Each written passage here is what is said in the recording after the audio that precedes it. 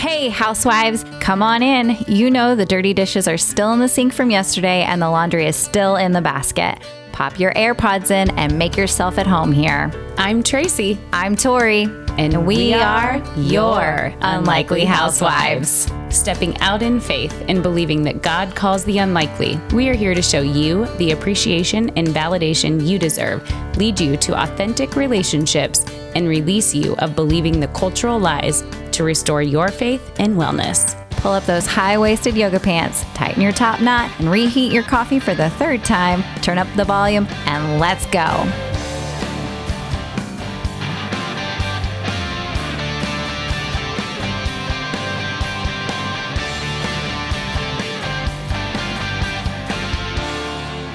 Hey, housewives, welcome back. Hey, housewives, we are here. Another Tuesday and another incredible episode coming at you. We are so excited to have another guest in-house. And when we've upped our game, we've got some video going and our setup is incredible for us. We feel so privileged to have Seth with us. So for today, we are going to walk some uncharted territory for some housewives. Yes, we are. We're really excited to just talk to Seth and get to know him and what his mission is and really just have an incredible conversation. So I'm going to let Tori introduce him.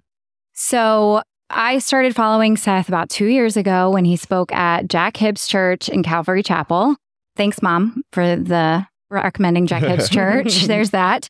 And Jack Hibbs, if you're on, you guys have heard me talk about him before. I absolutely love him as a pastor. And he very rarely has guest pastors, guest speakers, because he is literally going verse by verse through Romans, and it's going to take him the rest of his life. And so when he had Seth on, the conversation that Seth had with that congregation was incredible, and I started following him since, but I knew how important it was after that. And so I started following him a couple of years ago. Well, so to how this all came about was I followed him, and then in July, God put it on my heart and says, I want you to do a fundraiser for White Rose. And I was like, all right, I'll send the email. So I sent an email not knowing what it would look like at all. Just like, maybe I can fly Seth in and we can have just some people over. And I don't know. God, I'm just sending an email. And a couple weeks later, I get a phone call from his right-hand man. And he says, hey, love that you want to do this. Do you know where Seth lives? I promise I'm not giving out your address. And I said, well, he's in Southern California, right? And he goes, no, he just moved to Kansas. And I go, leave Southern California for Kansas. And so to see how God has orchestrated this whole thing is incredible. But to give you the proper introduction that you deserve, Seth, you are the founder and president of the White Rose Resistance and host of the popular podcast Unaborted. A nationally renowned human rights activist and sought-after speaker, Seth is fighting for a world where every person has the right to be born. So welcome to the podcast, Seth. Are we not doing pronouns? Oh, yeah. What is your choosing pronoun? No, handsome and brilliant. I think my husband would copy those. Yes. Yeah, well, here we are in Bleeding, Kansas. It's good to be with you guys. Yes. I'll have to tell you this one, too. One that's kind of funny is we have a friend, too, on their pronouns, because email tags now have everybody's pronouns, right? Yeah. And so he put sh and slash it. So his pronoun is what you guys want to read out of that. So I kind of like that idea too. That's awesome. Okay. So like I said, I've followed you for a while. I mean, I have always So that was 2020, huh? Yeah. So that was one of my first speaking events after the scamdemic shutdowns or plandemic or whatever you want to call it. I had been in Berkeley, California with my wife and at the time just one kid. This was March of 2020, and I had just spoken at 2 Christian high schools. So I used to do like Protestant Catholic high schools and youth groups. That was like all I could get into. Okay. Because pulpits, rarely would a church give me the pulpit. And now like we have 17 pending Sunday morning church requests, and I'm already booked through February. That's awesome. So that's incredible. If we say yes to all of these, we'll be booked through fall of 2024, about 12 months out, which is bonkers. I never would have thought that would have happened. But that wasn't the case in 2019, 2020. And so we were in Berkeley. I was supposed to speak at UC Berkeley that evening. I forget the date, but it was when the shutdown started. I was supposed to speak at UC Berkeley, which I ended up doing last year, but this was 2020. And the Students for Life Club called me at UC Berkeley and said they just shut the campus down. And so that was when the shutdown started. And so from that point on, all of my speaking events in April, May, June, July, August of 2020 were all canceled, right? All of them. Yeah. And then I get a call from Gina Gleason, who's a dear friend and warrior, and she runs the Real Impact Ministry at Calvary Chapel, Chino Hills. Okay. It's under the umbrella of the Jack Hibbs Ministry. And Gina says, we're doing this event called Come Back California with Larry Elder and Liz Wheeler and Heidi St. John, and we want you to be the pro-life guy. And end of August 2020, and then Jack's wife, Lisa, heard me at that conference and told Jack he needs to be in the pulpit. And so 3 weeks later, October 2020, I'm speaking in front of one of the largest congregations in the state of California. And Jack, who's my earthly hero, then commissioned me as a missionary of the church.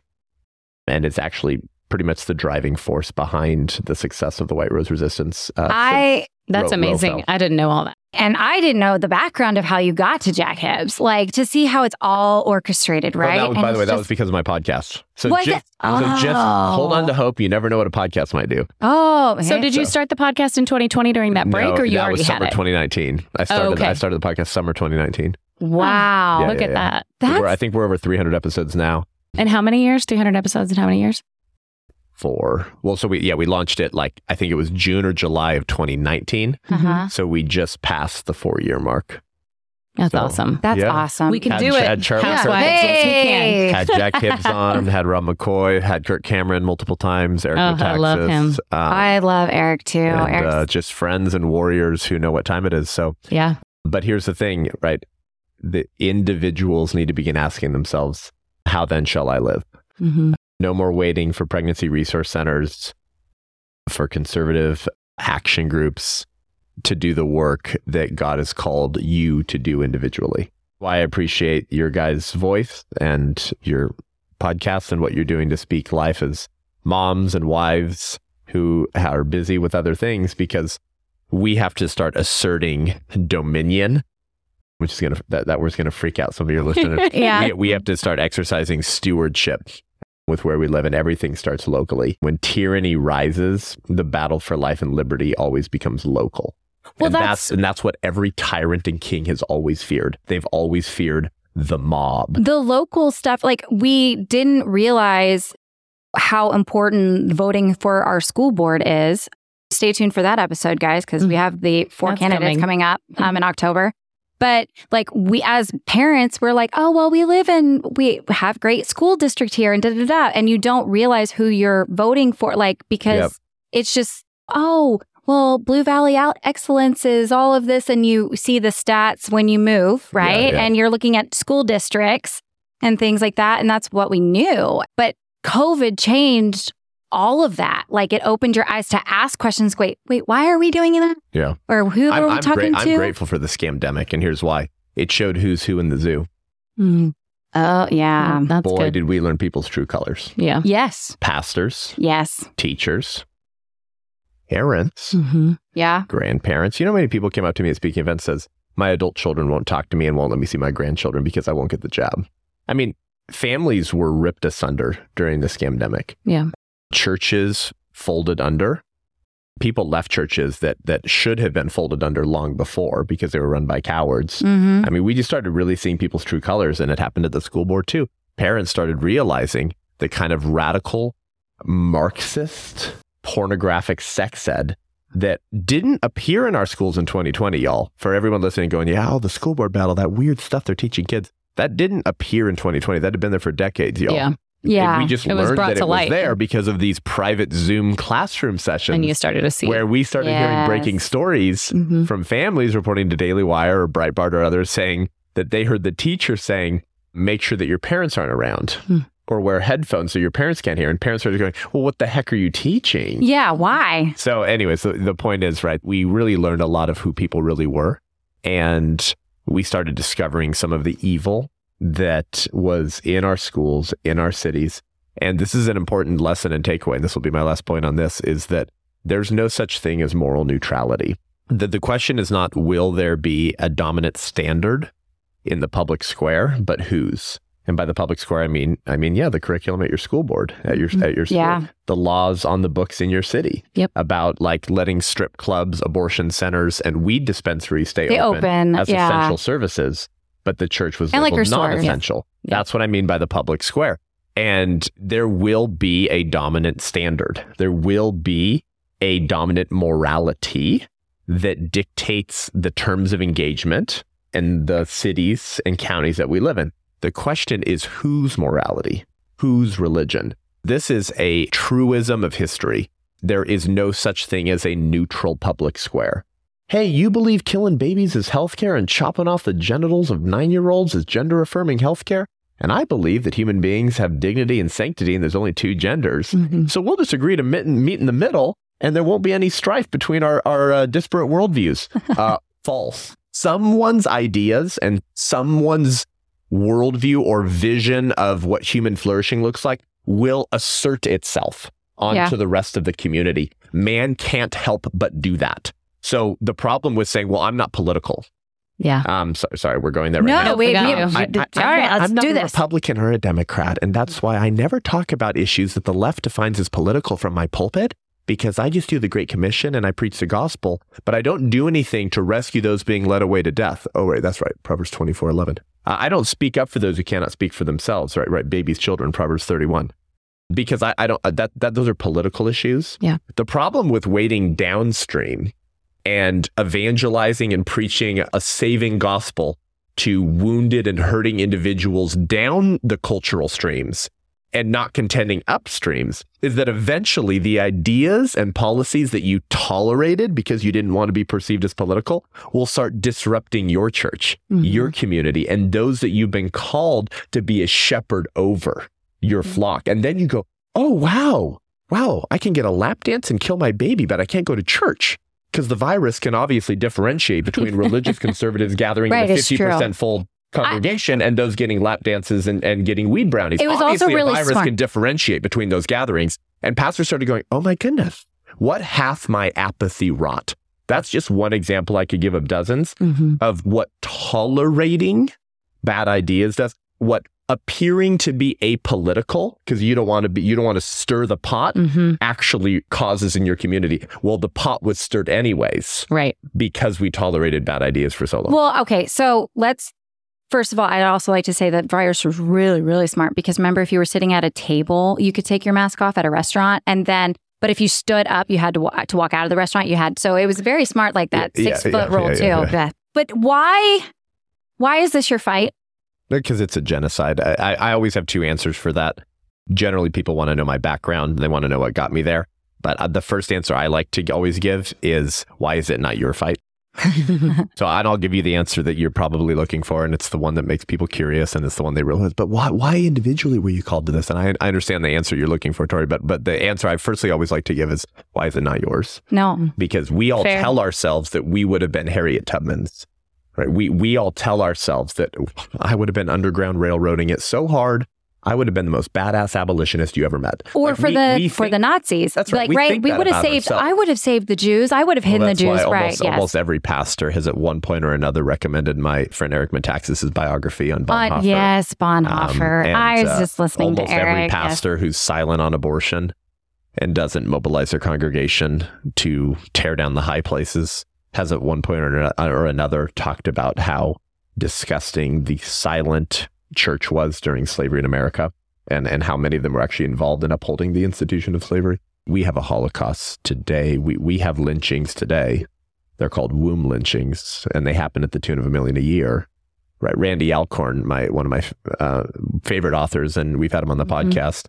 Randy once said, we looked down our noses at those who tolerated and were silent during the Holocaust while turning a blind eye to our Holocaust today. I mean, we have murdered more innocent children in America than Hitler, Stalin, Mussolini, and Mao Zedong could have possibly dreamed about in their dizziest daydreams. Probably 70 million babies, probably north of that, because you can't really track abortion numbers. So you've heard 63. It's probably well north of 70, because thanks to Bill Clinton, states don't have to report their abortion data anymore. They don't have to report their numbers. And then the abortion pill, which is 58% of the annual abortion rate now. 58% of babies killed are killed through the abortion pill. You can't track this. It's very difficult to track it. So just when you hear pro-life, the pro-life movement say things like 63 million babies, assume it's probably 75 or more that we murdered in America in the last 50 years. Okay. Okay, hold on. Pause for a second. Randy Alcorn. Yeah. Okay. Mm-hmm. That's the second time we've heard his name on our podcast. Yes, it because is. Valerie mentioned a book by him, and I was just actually listening to Jack Hibbs preach, and he also everyone mentioned should read everything Randy's written. He's one of the most published Christian authors, and he hasn't made a dime on any of his book royalties in his entire career.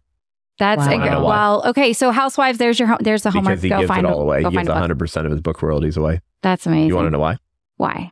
Because he was sidewalk counseling to save babies outside the Lovejoy Abortion Center. Yeah, it was called the Lovejoy Abortion Center in Portland. Oh, that's decades ago. And Planned Parenthood didn't like what he was doing.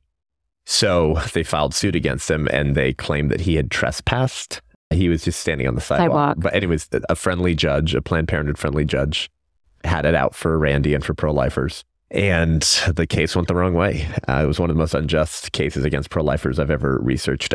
Randy's basically said this. I probably have the most detailed account of that story on my podcast that he's ever given. Mark Driscoll had him tell the story like 12, 15 years ago. But we'll put that link on the show notes. I got him to go more into detail to tell that story. It's about an hour long than anyone's ever heard before behind how this all happened. And so what I ended up deciding was that if he made over, look how unjust this is. If he made over minimum wage, Planned Parenthood could garnish his wages from the royalties of his book sales. Oh my goodness. Randy, I think his books have sold, he said it on the show, $13 to $14 million. He'd be worth about $14 million from his book sales. And so rather than risk the chance that Planned Parenthood could garnish his wages from his book royalties, guess what Randy and his team decided to do after that unjust lawsuit? Give 100% of his book royalties away to 501c3 ministries, pro-life ministries, evangelism ministries, rescuing children from trafficking ministries. Then about a decade or more later, they revisited and they said, we think that this is over. We don't think Planned Parenthood will try. And he said, but could they still? Would they still have the opportunity to if they chose to? He said, technically, yeah. And so Randy said, why fix something that's not broken? So he continues to give away 100% of his book royalties. That's amazing. To ministries. But those are the kind of pastors we need in America today. Yes. Right. Those who actually take the killing of children created in the image of God as little people, little children, little persons, as seriously as people like Randy Alcorn take it. I have a question. And this is absolutely from just our general conversation beforehand. And I asked Tori this question before, and she's like, that's a great question for Seth. And it's like, why is it so hard for churches and pastors to come behind you when it's biblically written? There's no other choice. Gray. Like, that's what I don't understand. Christians that tell me, they're like, well, you cannot be a committed Christian and pro-choice. Period. How about those 10 commandments? Do not murder. Now, side note, I do want to say. But it's not murdering, Tori, because it's not a person. It's just a blob of tissue at that point. This is for Housewives. If you or someone you love has chosen to do that in your life, this is not a shaming podcast. We are not about that. Okay. We highly encourage you to find the redeeming love of Jesus and forgiveness for yourself through him. There's great curriculum for that, by the way. Forgiven and Set Free is a great one. There's lots of, I'll say it again for people, Forgiven and Set Free. There's lots of post-abortion, gospel-centered Bible studies for people to go through that process of healing. And I think that is absolutely, and I'm so glad that you said that, because I'm sure that this could be triggering something, not of someone necessarily, but someone you've cared for, that you've walked through, and you've seen the pain. And you don't want to have the conversation because you're tiptoeing. Mm-hmm. But we don't have the luxury to be silent. We're not called to be silent. So when our churches, for Kansas, value them both. Like when that was up on the table, and I had one church that I saw had to value them both, and it got actually vandalized, and my family went and we cleaned it and stuff like that because it was. Well, here's what Jack Hibbs had to say about pastors like that, and I'm paraphrasing, but this is almost a direct quote. He was talking about California as Prop 1 was about to go through, and it did go through. And what did Prop 1 do in California, for those listening who don't know? it codified abortion through point of birth into the California state constitution. So it's now a constitutional right in the state of California to get an abortion at any point of pregnancy for any reason or no reason at all. Say that slower. One more time. Aborting, ripping babies apart, dissecting, disemboweling, dismembering children through point of birth. So you could be dilating and you could change your mind and you could say, actually, I want the abortion. And you would be able to legally request that. In the state of California is legal now. And Vermont did this. New York did this. And there was one other. And you have to be a resident of that state, correct? After Roe fell, you don't have to be a resident, though, do you? No, so what so I moved out of California recently, but I was born and raised there. So what my governor, Gavin, we call him Gavin Newsom-Leaney, started doing was using taxpayer dollars to pay for billboards to put them in pro-life states to tell women to come to California, right? Because we protect reproductive health care in California. So come to California. And California taxpayer dollars were being used not just for the billboards to advertise baby murder in California, but also to say, we will pay for your hotel, your travel expenses, your food expenses, the abortion itself.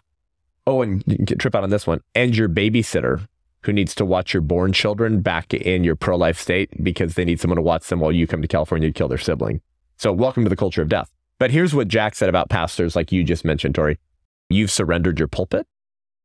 You've walked away from your authority and your mantle has fallen off. In other words, you need to step down in disgrace. So much right there. With that you want some biblical stories to justify that statement? Well, no, I don't. But here's the thing. So you asked, though, help us explain why these churches are so silent, right? Yeah. Yeah. And I think, because the grander scheme of this is we all go to church, right? Yeah. So the thousands of people that go to church are being led by these people at the pulpit. That one. Here's what C.S. Lewis would say. Quote, they simply found themselves in contact with a certain current of ideas and jumped into it because it seemed modern and successful. They started automatically writing the kind of essays that got good marks and saying the kind of things that won applause. They were afraid of a breach with the spirit of the age, afraid of ridicule. Having allowed themselves to drift unresisting, accepting every half-conscious solicitation from their desires, they reached the point where they no longer believed the truth. That's a quote from C.S. Lewis describing essentially what we might call syncretism. Syncretism, for those who don't know what that means, it's kind of the amalgamation of various worldviews. Okay, you just use a bigger word to describe it. A smaller word. So okay. The meshing, the combining. Thank you. All right, better. The wicked marriage between various ideologies, worldviews, or religions. And so one of the things that Bonhoeffer critiqued the Deutsche Christen, the German church, was this idea of syncretism, right? You're syncretizing your faith with what should be called a false religion, this Nazism, this anti-Semitism that so many German churches were preaching or allowing. He called it cheap grace. It's basically a gospel in Jesus you've created in your own image. But syncretism is this idea of amalgamation or marriage or combining of various ideas and worldviews that actually stand in direct contrast to one another, meaning there actually is no unity between these things, right? What does the Bible say? Can fresh water and salt water both flow out of the same spring, right? No. Yeah. So that's this idea of syncretism. And so C.S. Lewis is describing individuals who initially were on the right track, right? But they simply found themselves in contact with a certain current of ideas and plunged into it because it seemed modern and successful. Yeah. But that one line he says they were afraid of a breach with the spirit of the age, afraid of ridicule. But the longer they tolerated that, right, having allowed themselves to drift from the way, the truth, and the life, having allowed themselves to drift unresisting, accepting every half-conscious solicitation from their desires, eventually, what happened? They reached the point where they no longer believed the truth, right? And so, and this, to borrow from C.S. Lewis again, actually, this is one of Satan's greatest strategies. And he spells it out beautifully in the Screwtape Letters, which I recommend every Christian read, by the way, if you want to understand. If you don't read it, the other thing is the audiobook version is really good to listen to. Yeah, if you want to understand what we're up against and the spiritual nature of this battle, you should listen to Screwtape Letters. And he's describing this, right, this interaction in the whole book between Wormwood and Screwtape. And so Uncle Screwtape, the senior demon, mentoring his junior demon Wormwood on how to destroy the church, how to get Christians off the narrow and onto the wide path that leads to destruction, essentially, is what the whole book's about. And there's this line. I think that should be our Bible study. I think the Screwtape Leaders would be really good. I think that really good. And so there's this line from Screwtape to Wormwood. And he says, as the humans have said, active habits are strengthened by repetition, but passive ones are weakened. The longer who's he, the Christian, the longer he feels without acting, the less he will be able ever to act. And in the long run, the less he will be able to feel at all. It's probably one of the most like slap you in your face, like sobering lines in the Screwtape letters. So what is Screwtape telling his junior demon Wormwood? Oh, let's let the Christians feel it all. Let's let them feel all the right things. Hey, maybe he even sheds a tear on every Sanctity of Human Life Sunday when he talks about the murder of babies, if he even preaches against abortion once a year, and he lets the Pregnancy Resource Center set up a table in their foyer and maybe gives her 1 minute to share about her ministry before the worship band comes and sings for 20 minutes of Bethel songs. Maybe he even cries a little bit. Let him feel it all, but not act. Because the longer he feels without acting, the less he will be able ever to act. And in the long run, the less he will be able to feel at all. In other words, let's create a generation of spiritually degenerate couch potatoes who are only good for orthodoxy, that's right belief, but not orthopraxy, that's right practice. And the Bible would say faith without works is dead, right? These two things are together. If we can create a generation of Christian leaders, pastors, and lay people who feel all the right things. Oh, Seth, we love your ministry. Oh, the babies are so sweet. Oh, what have you done to prevent the murder of children? Well, I go to my pregnancy center banquet once a year and I give them $50 a month. Oh, well, thank you for doing that. Have you ever tried to save children? Have you ever tried to mobilize your church, who, by the way, worship the greatest former fetus to have ever existed, who entered human history into uterus to redeem mankind from their sins? Oh, no, you've never done that. That's actually Satan's favorite thing, is apathy. Have all the right belief systems, sometimes feel broken about the culture of death, but never act.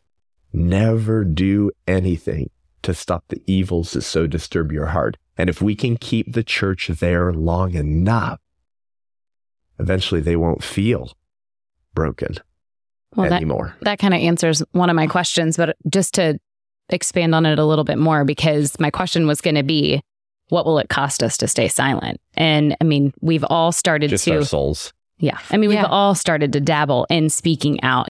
I mean, I am a recovering people pleaser. You know, I am someone who has always watched what I say because I want to just keep the peace, keep happy, no conflict. But the stirring that has happened in my soul these last 3 years is what, I mean, originally how the podcast started. It was like, we have so many thoughts and feelings. She spoke in front of a school board. I was so proud of her. You know, it was something that I had to put on my big girl pants and be okay getting up there in front of people, knowing, and I did get the messages. I did get the ridicule. So let me pause at the moment and let's be clear. Audience, you're an unlikely housewife. You are a part of our family.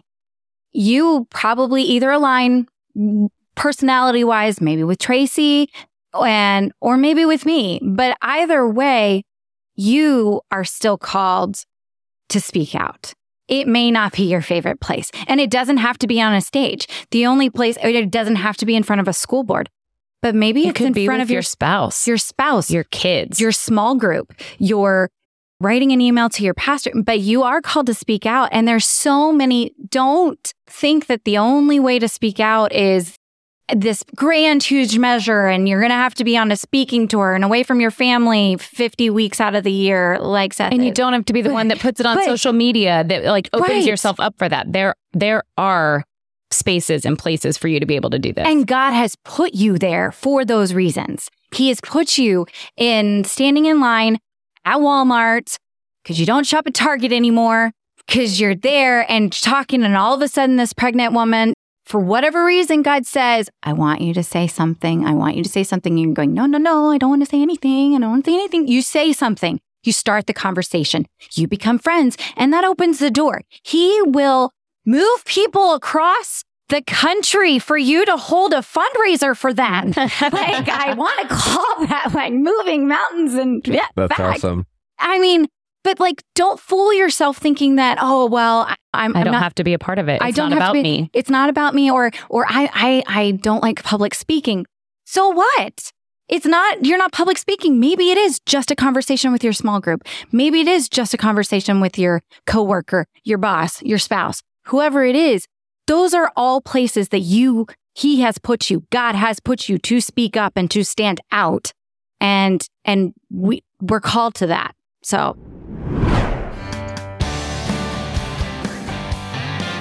Hey, housewives, we are so excited. Oh my goodness, this is a dream come true.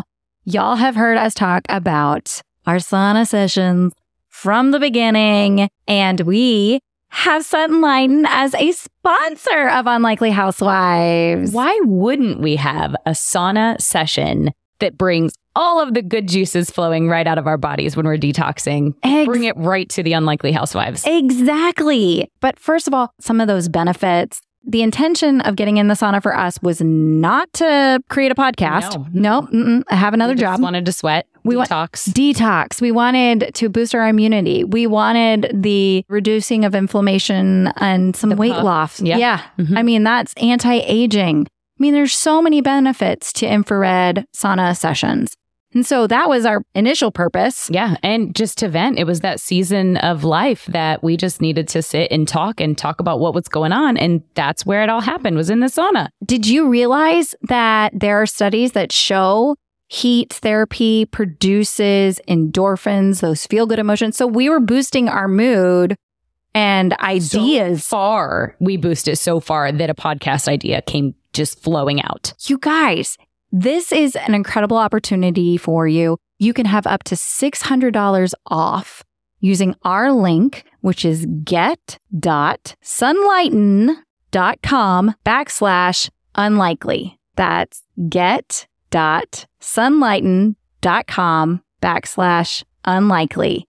We'll put that link in the show notes for you too. But $600 off a Sunlighten purchase. The one that I have got is the Impulse 3-in-1 Believe, and it's amazing, y'all. It has been the best health investment for our family. I'll say my friends because I invite them over. That's how I use the saunas in your. I know. Sweat. I come over and sweat. But it's so good and such a benefit. And you said family investment. The kids can get in it too. Exactly. The second I hear that there is a stomach bug going around class, get in the Sunlighten, girls. Like, you're going to do this in 20 minutes. Let's make sure your immune system is up to par to not bring that home for anybody. It is a family investment and you will not regret it. Again, that link for us is get.sunlighten.com/unlikely. All the link will be in the show notes.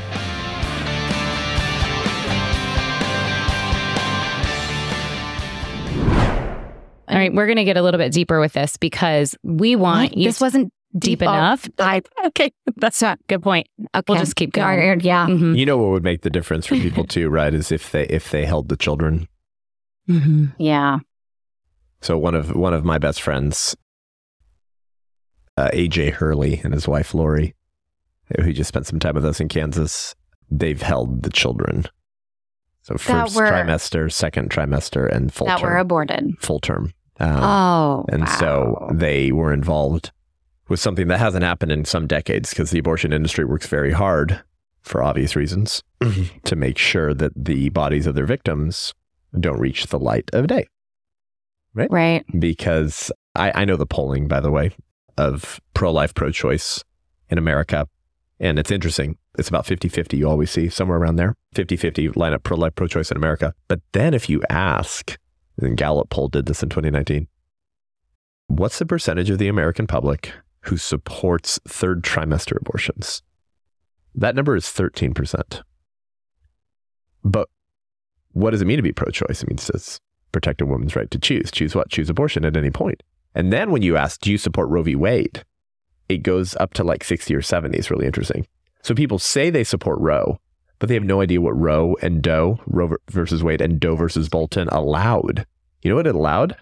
Abortion through point of birth in America. So when you ask people, do you support Roe? You get like 60 or 70% of Americans that say, I support Roe.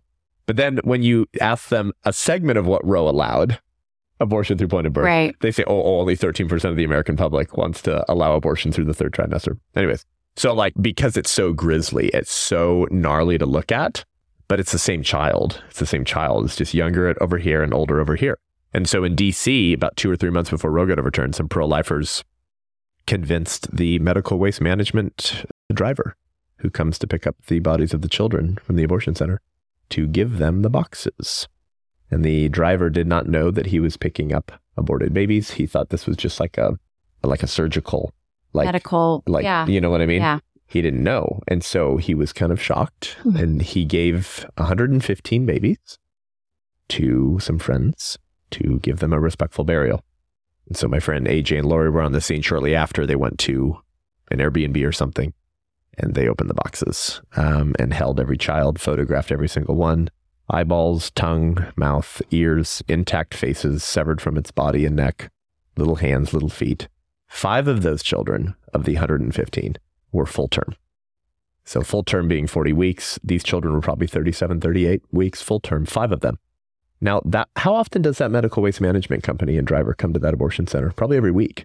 So when people tell you third trimester abortions are a joke, it's a Republican talking point used to rile up the base, it's fake news, then why is one of 4 or 5 abortion centers in DC, one of several abortion centers in DC, have 5 full-term children inside of a week? And so they held these children, they photographed them. My friends were waking up with night terrors for months after that. And Washington, D.C. refused to do autopsies to confirm that these were probably partial birth abortions, which I'm not a big fan of George Bush, but he did one good thing.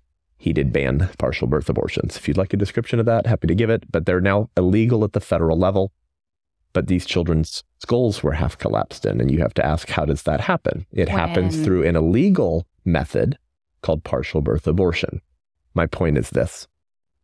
Would you be able, Christian and pastor, to remain apathetic and silent if you held 115 murdered babies in one city in this country? Murdered. I think people would start living differently and feeling differently if they had to hold the victims of choice. Yeah. Of course. Or they understood, like I've seen live action organization, that some of her videos that show people that it's asking people on the street, do you support, are you pro-life, pro-choice? And then when they show the video, an animated abortion cartoon depiction. Yes, a cartoon. And then they not go, even the real stuff. Yeah. Exactly. And then they go, I had no idea. Yeah. They don't know what it means. So do you see now why the abortion industry works so hard to make sure that their victims never reach the light of day? Yeah. Like most assassins. Yeah. I'm silent. I know. And I don't want to be, but it's kind of gut-wrenching. It is. It makes me want to throw up. And not very many pro-lifers have ever held aborted babies. And so I like Christians and pastors to think about that and to ask themselves, I like to ask them, I want you to consider how you might react if you had to hold second and third trimester murdered babies. And I have the photos, and I brought them. They're on my phone with me if you'd like to see them. But I think your listeners and followers and pro-lifers in general ought to look at what abortion does to little babies. Yeah. Because otherwise, we're just talking about ideas. And yeah, we have some that we brought with us here today. You're just talking about justice completely detached from what the injustice represents. Here's a story of how significant and important this is, by the way. Have you ever heard of Emmett Till? Mm-mm. No. So Emmett Till was a young boy, I think 13 or 14, in Money, Mississippi in the late 50s or mid 50s. He was visiting his family, his extended family, and spending some time with them. So this is pre-Civil Rights Act, of course, right? I mean, there's still some lynchings going on. The KKK is still active. And according to accounts, Emmett Till was hanging out with his buddies and he was bragging to them that he had a white girlfriend back at home, and they didn't believe him. So they said, oh yeah, go into that grocery store and flirt with the white clerk. And so he did. According to accounts, he either just said something like, hey babe, or he catcalled or something like that. That was it. It was pretty as a 13-year-old boy, right? Like, innocuous. Right. So according to accounts, that's what happened. Okay, so he leaves. A couple days later, that woman's husband and his friends drag Emmett Till out of his family's home. They tie him to a rope and drag him through the street with their car. They threw twine around his neck. They beat him repeatedly in the face until his face looked like a deflated football. And I've seen the pictures. And then they threw him into the Mississippi River. It's one of the most brutal, racially motivated murders in the 20th century in America. A couple days later, the police found Emmett Till's body, pulled him out of the lake. They didn't know who it was. That's how unrecognizable the beating to his face had left him. His mother then shocked the world by requesting an open casket funeral. And do you know what woke, I'm not political, well-meaning Christians and pastors said to her? That's inappropriate. You're disrespecting your little boy. Do you know one of the critiques I get from Christians when I hold aborted baby photos or defend the public use of aborted baby photos in the public square? Seth, that's disrespectful to the aborted babies. Interesting. Published photos of Emmett Till's body then spread like wildfire by journalists all around America. And when Emmett Till's mother was asked why she did this, she said, I want the world to see what they did to my little boy. Historians believe that more so than Rosa Parks' actions, it was actually the published photo of Emmett Till's mutilated body that provided the spark to the civil rights movement. So when Rosa Parks, who refused to walk to the back of the bus, was later interviewed, do you know what she said? She said, in that moment, I was thinking of Emmett Till. Oh, wow. Oh, wow. So racism got a fate that day. It was ugly. And the American public was forced to stare at what they defended or what they were participating in or what they were apathetic towards. And historians believe that that was one of the sparks that started the civil rights movement in America. The same pastors, teachers, and Christians who say it's inappropriate to show people what aborted babies look like have never said that about a single other injustice movement in the world history. We all defend the use of mutilated piles of Jewish bodies in children's textbooks and history books. Yeah. We all defend photos of lynched black men hung from trees so we don't forget what we allowed in this country. We all defend the graphic images of children's emaciated, starved bodies who were subjected to child labor. But when it comes to little babies in the womb, everyone's pissed off. Why? Maybe because you're convicted. We want to say, well, not in my circle. It doesn't affect me. And that's 40% of women who obtain abortion say they attend church on a weekly basis. And our church has done nothing for them. Yes, they're waiting for them silently from the pews to the local abortion center, and their shepherd has nothing to say. And if our churches, if we were speaking out as individuals and as moms, as friends, and having conversations with our loved ones, I mean, this is why we started the podcast, is because you and I were having conversations, Tracy, that we were like, we know we're not the only ones. Yeah. We know. But if in a small group circle in our Bible study, if we can't have those conversations and let those women know that like they are loved, they are chosen, and so is their baby, and God will provide, and God will figure a way, and we will gather around them. But if we're not doing that, then why are we shocked when they're only seeking help from the church after the procedures is done? That's why my pastor, Rob McCoy, says the church in America waits downstream to pick up human heartache that we help create by refusing to contend upstream. And what do I mean by that? Where the policies and ideas begin. Right. So we allow that evil to flow downstream and cause human heartache. And then we launch our 501c3 ministries downstream to pick up the broken pieces of human heartache that we help cause because of our silence and apathy. And then we feel really good and we go do our big fundraisers to fund our 501c3 ministries, to love on people whose heartache and pain we may, in large cases, have been able to prevent if we were engaged in the public square, to be like Jeremiah and demand. One of the translations actually says to demand the welfare of the city where you are in exile, for in her welfare, you will find your welfare. And this is when the Israelites were living in exile. Yeah. In exile. Not a theocracy, ain't Jerusalem, in exile. And God tells Jeremiah, demand the welfare of the city where you are in exile, for in her welfare, you will find your welfare.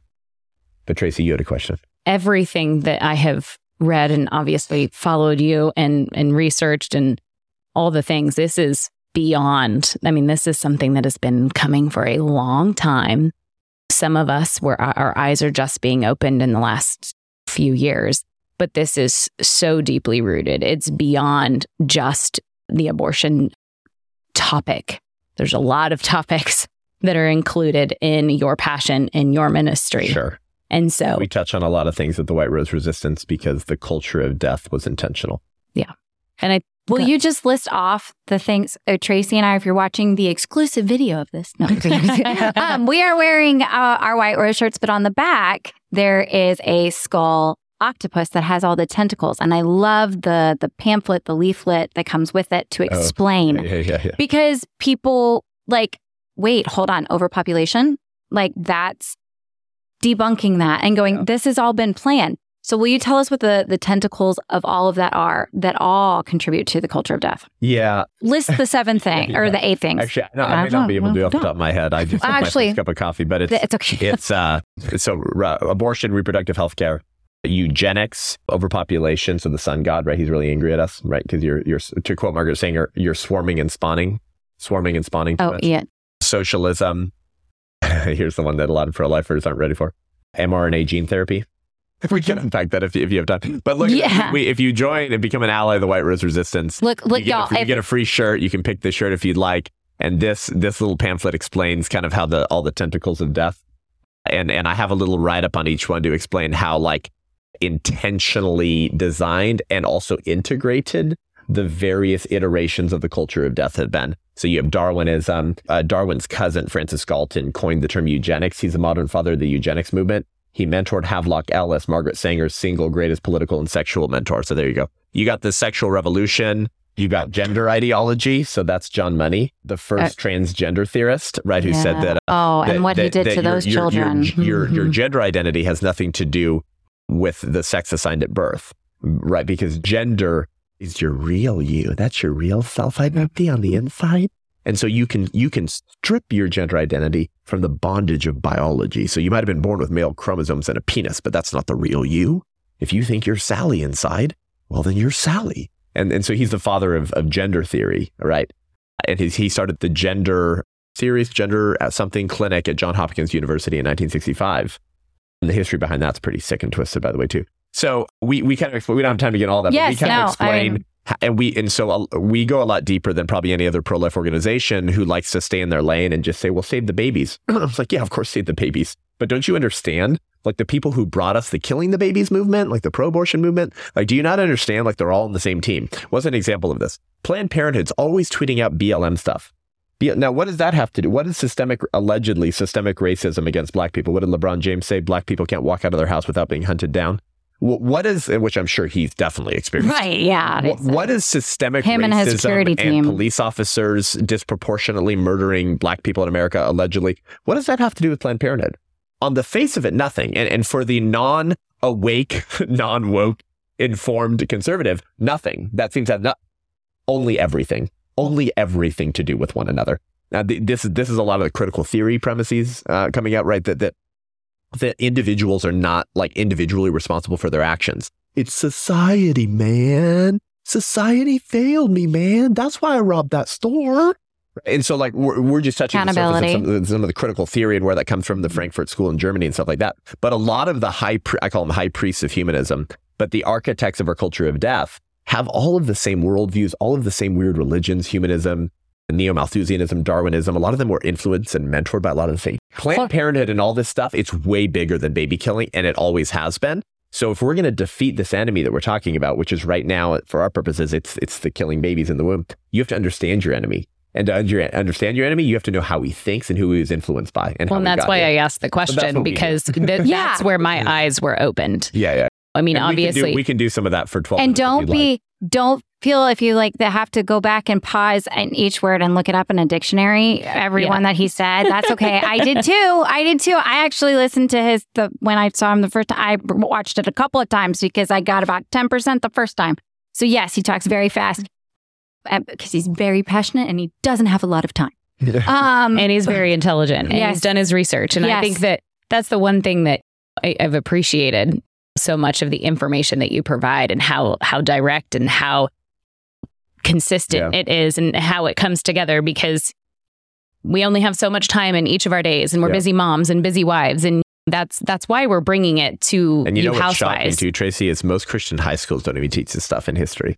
Like, because I speak in a lot of churches, obviously, so I meet a lot of families, and a lot of them send their kids to Christian schools, and I got no problem with that. We're going to homeschool, but I got no problem with Christian schools as long as they're solid and they don't have any woke teachers and they're not teaching false religion, which you can call critical race theory.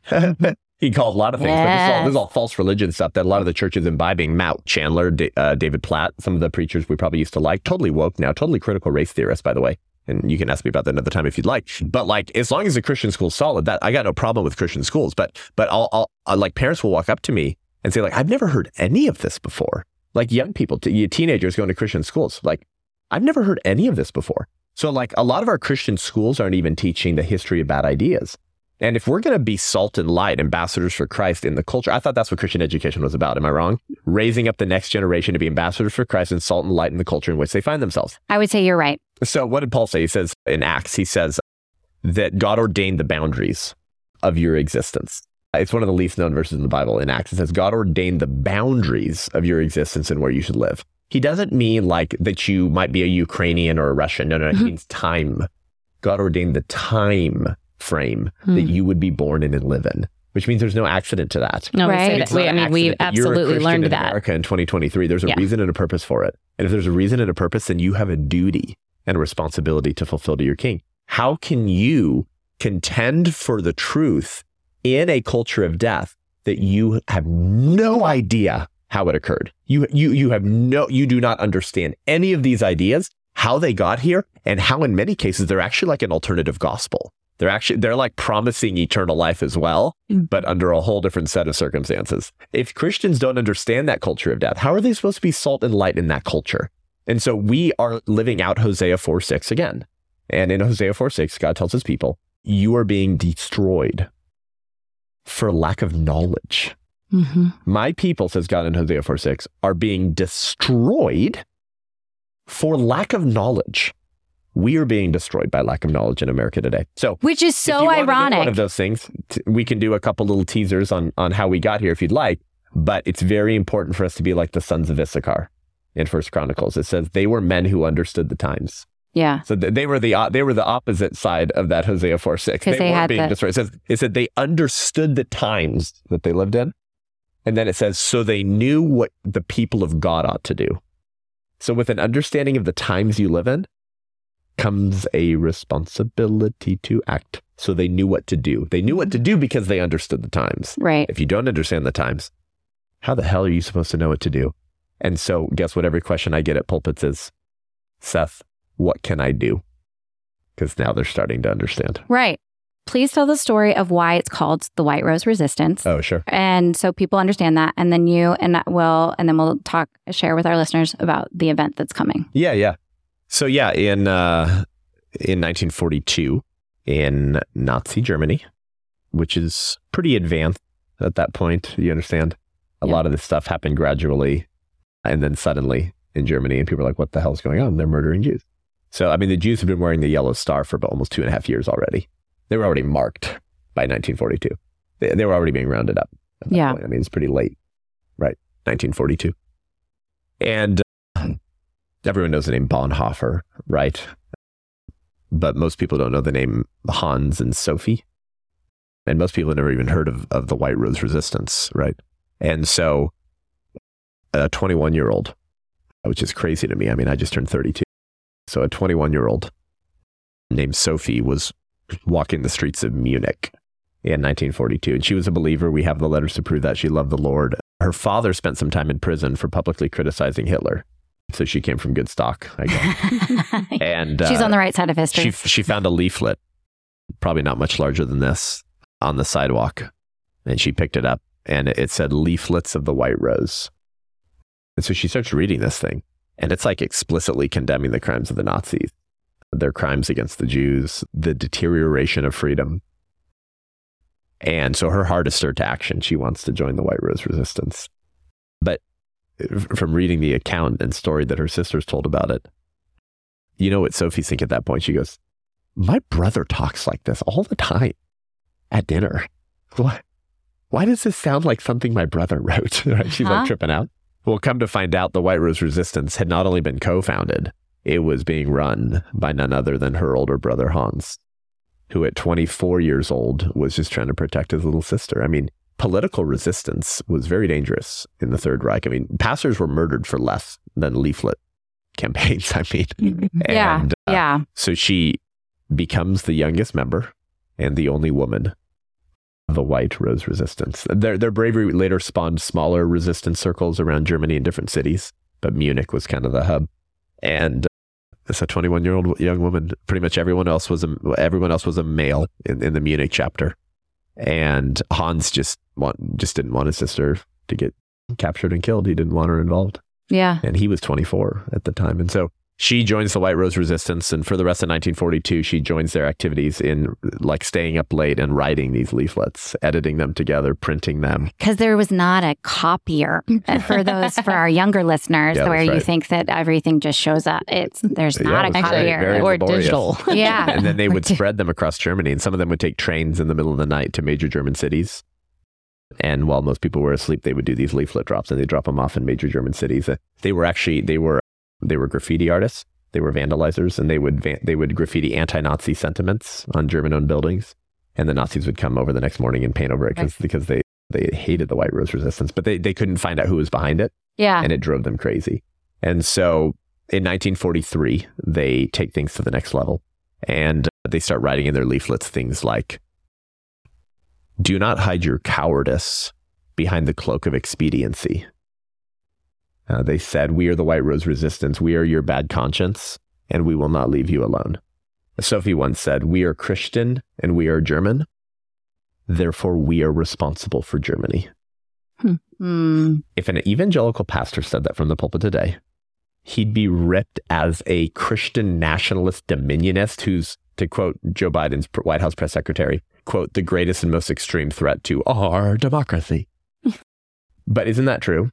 Yeah. I mean, we've been called to stewardship, right? To whom much is given, much is required. We've been given the freest republic of any form of government in human history.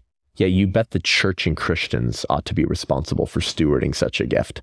And that's what she was saying then. We are Christian and we are German, therefore we are responsible for Germany. And in 1943, they took things to the next level. And on February 18th, so 80 years and 5 months ago or something like that, Hans and Sophie, brother and sister, walk onto the campus at the University of Munich. Now, I believe Sophie was a student. Hans might have been as well, but they skipped out class and they arrived at the university when class was in session, so it was mostly quiet. And as Sophie walked onto campus with a suitcase full of their illegal leaflets, and they start spreading them across the University of Munich. And there's a memorial to them today embossed into the floor of the atrium at the University of Munich, by the way. Oh, that's cool. Go visit it there. And so in this kind of final iconic act, Sophie walks to the third floor balcony of the University of Munich. And you can see photos of the atrium today. And she throws an entire stack of leaflets, just chucks them 3 stories down to the atrium below. Yeah. So obviously when you throw paper, it goes everywhere. Mm-hmm. That was the point. And the janitor, a committed Nazi, caught Hans and Sophie in the act, called the Gestapo on the spot. And Hans and Sophie were arrested on February 18th, 1943. They refused to implicate or rat out any of their other friends. Unfortunately, they found incriminating evidence at their apartment that they had left around. So they arrested their friend Christoph Probst that same afternoon, whose wife was in the hospital recovering from childbirth for a daughter he'd never meet. He was also in his 20s. So you got a 21-year-old, a 24-year-old, and a 25 or 26-year-old. Yeah. Let me just ask you something really quick, Christian. What have you done? Yeah. And so they spent 4 days in prison being brutally interrogated and physically abused. And in those few days, Hans and Sophie's bravery so disturbed the prison guards that they relaxed the rules with great threat to their own lives and career and let Hans and Sophie meet with their parents in a side room right before they were escorted to the guillotine 4 days later on February 26, where they had their heads chopped off. French Revolution, full blown. Guillotine, head on the thing, head severed. The court proceedings, which were like just a complete like kangaroo court. I was going to say a joke. Ronald Freiser. You go Google that. I want to make sure I'm pronouncing it. Ronald Freiser was a very famous Nazi judge who was known for his more ludicrous antics.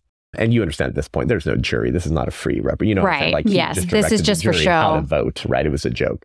And so while Hans and Sophie and Christoph Probst were sitting in that seat, in the judgment seat, if you will, Hans and Sophie's father broke into the court proceeding while his kids were about to be sentenced to death. And as he was escorted away by the Nazis, Hans's and Sophie's father yelled to every man in that room as he was escorted out. He yelled, "You will one day stand where they sit now." Meaning in the judgment seat. On Judgment Day. Sophie had a cellmate named Elsie Gebel who survived the war but was in the same cell as Sophie for those 4 days. And so thanks to Elsie's life, we kind of have a swing for swing account of Sophie's final hours. She later wrote letters to Sophie's and Hans' parents explaining every final moment of Sophie's life. And she told Sophie's parents, she said, "Your daughter was not so concerned with her impending death. She was disturbed in soul as to how her parents could handle losing 2 children on the same day." Oof. So that's a 21-year-old, just to remember. Right. Like they're... So here's what Sophie said, according to her cellmate, Elsie. And I think Sophie was asking the same question we're asking today, which is, what the hell's going on? And how did we get here? Yeah. How did we get That's here? the question. Isn't that what most of your audience and good Christians who are concerned about our culture are asking? How did we get here? When did this happen? Drag Queen Story Hour? Really? Men with their junk showing out as they're dancing around in lace at a library and jiggling for and kids? Not even just how we got here, but how did we get so divided that we can't even like have normal conversations with or close, see the truth. Rightly divide friends and family. Truth, I mean, just to hear like, it's fine. It's not fine. And I think we all want to attribute blame, right? Yeah. We all want to be able to say it's because of them or that group or that president, right? Or that evil person. Oh yeah. Because evil is so in your face right now that we want to attribute it to someone or something, right? And I think Sophie was asking the same thing. It's like, how do we get here? Who's to blame? What the hell happened? She didn't blame the Nazis. And here was one of Sophie's final words, according to her cellmate. She said, "The real damage is caused by all of those millions out there who just want to survive. The honest men and women who just want to be left in peace. Those who don't want their little lives disturbed by anything bigger than themselves. Those with no sides and no causes. Those who won't take measure of their own strength for fear of antagonizing their own weaknesses. Those who don't like to make waves or enemies. Those for whom freedom, honor, truth, and principle, it's all just literature. Those who live small, die small. It's the reductionistic approach to life. Because if you keep it small, you'll keep it under control. If you don't make any noise, the boogeyman won't find you. But it's all an illusion because they die too. Those people who roll up their spirits into tiny little balls so as to be safe. Safe from what? Life is always on the edge of death. Narrow streets lead to the same place as wide avenues, and a little candle burns itself out, just like the flaming torch does. I choose my own way to burn. Now, who talks like that at 21 years old? Not me. That sounds like definitely not what I was thinking you're doing at 21. Chesterton, maybe, or Winston Churchill, maybe, or C.S. Lewis. C.S. Lewis was who I was thinking. Like that's a 21-year-old, a young woman with the lion of the tribe of Judah roaring inside of her. Her final words, with her head on the guillotine, according to the executioner who was later interviewed, her final words were, "The sun still shines."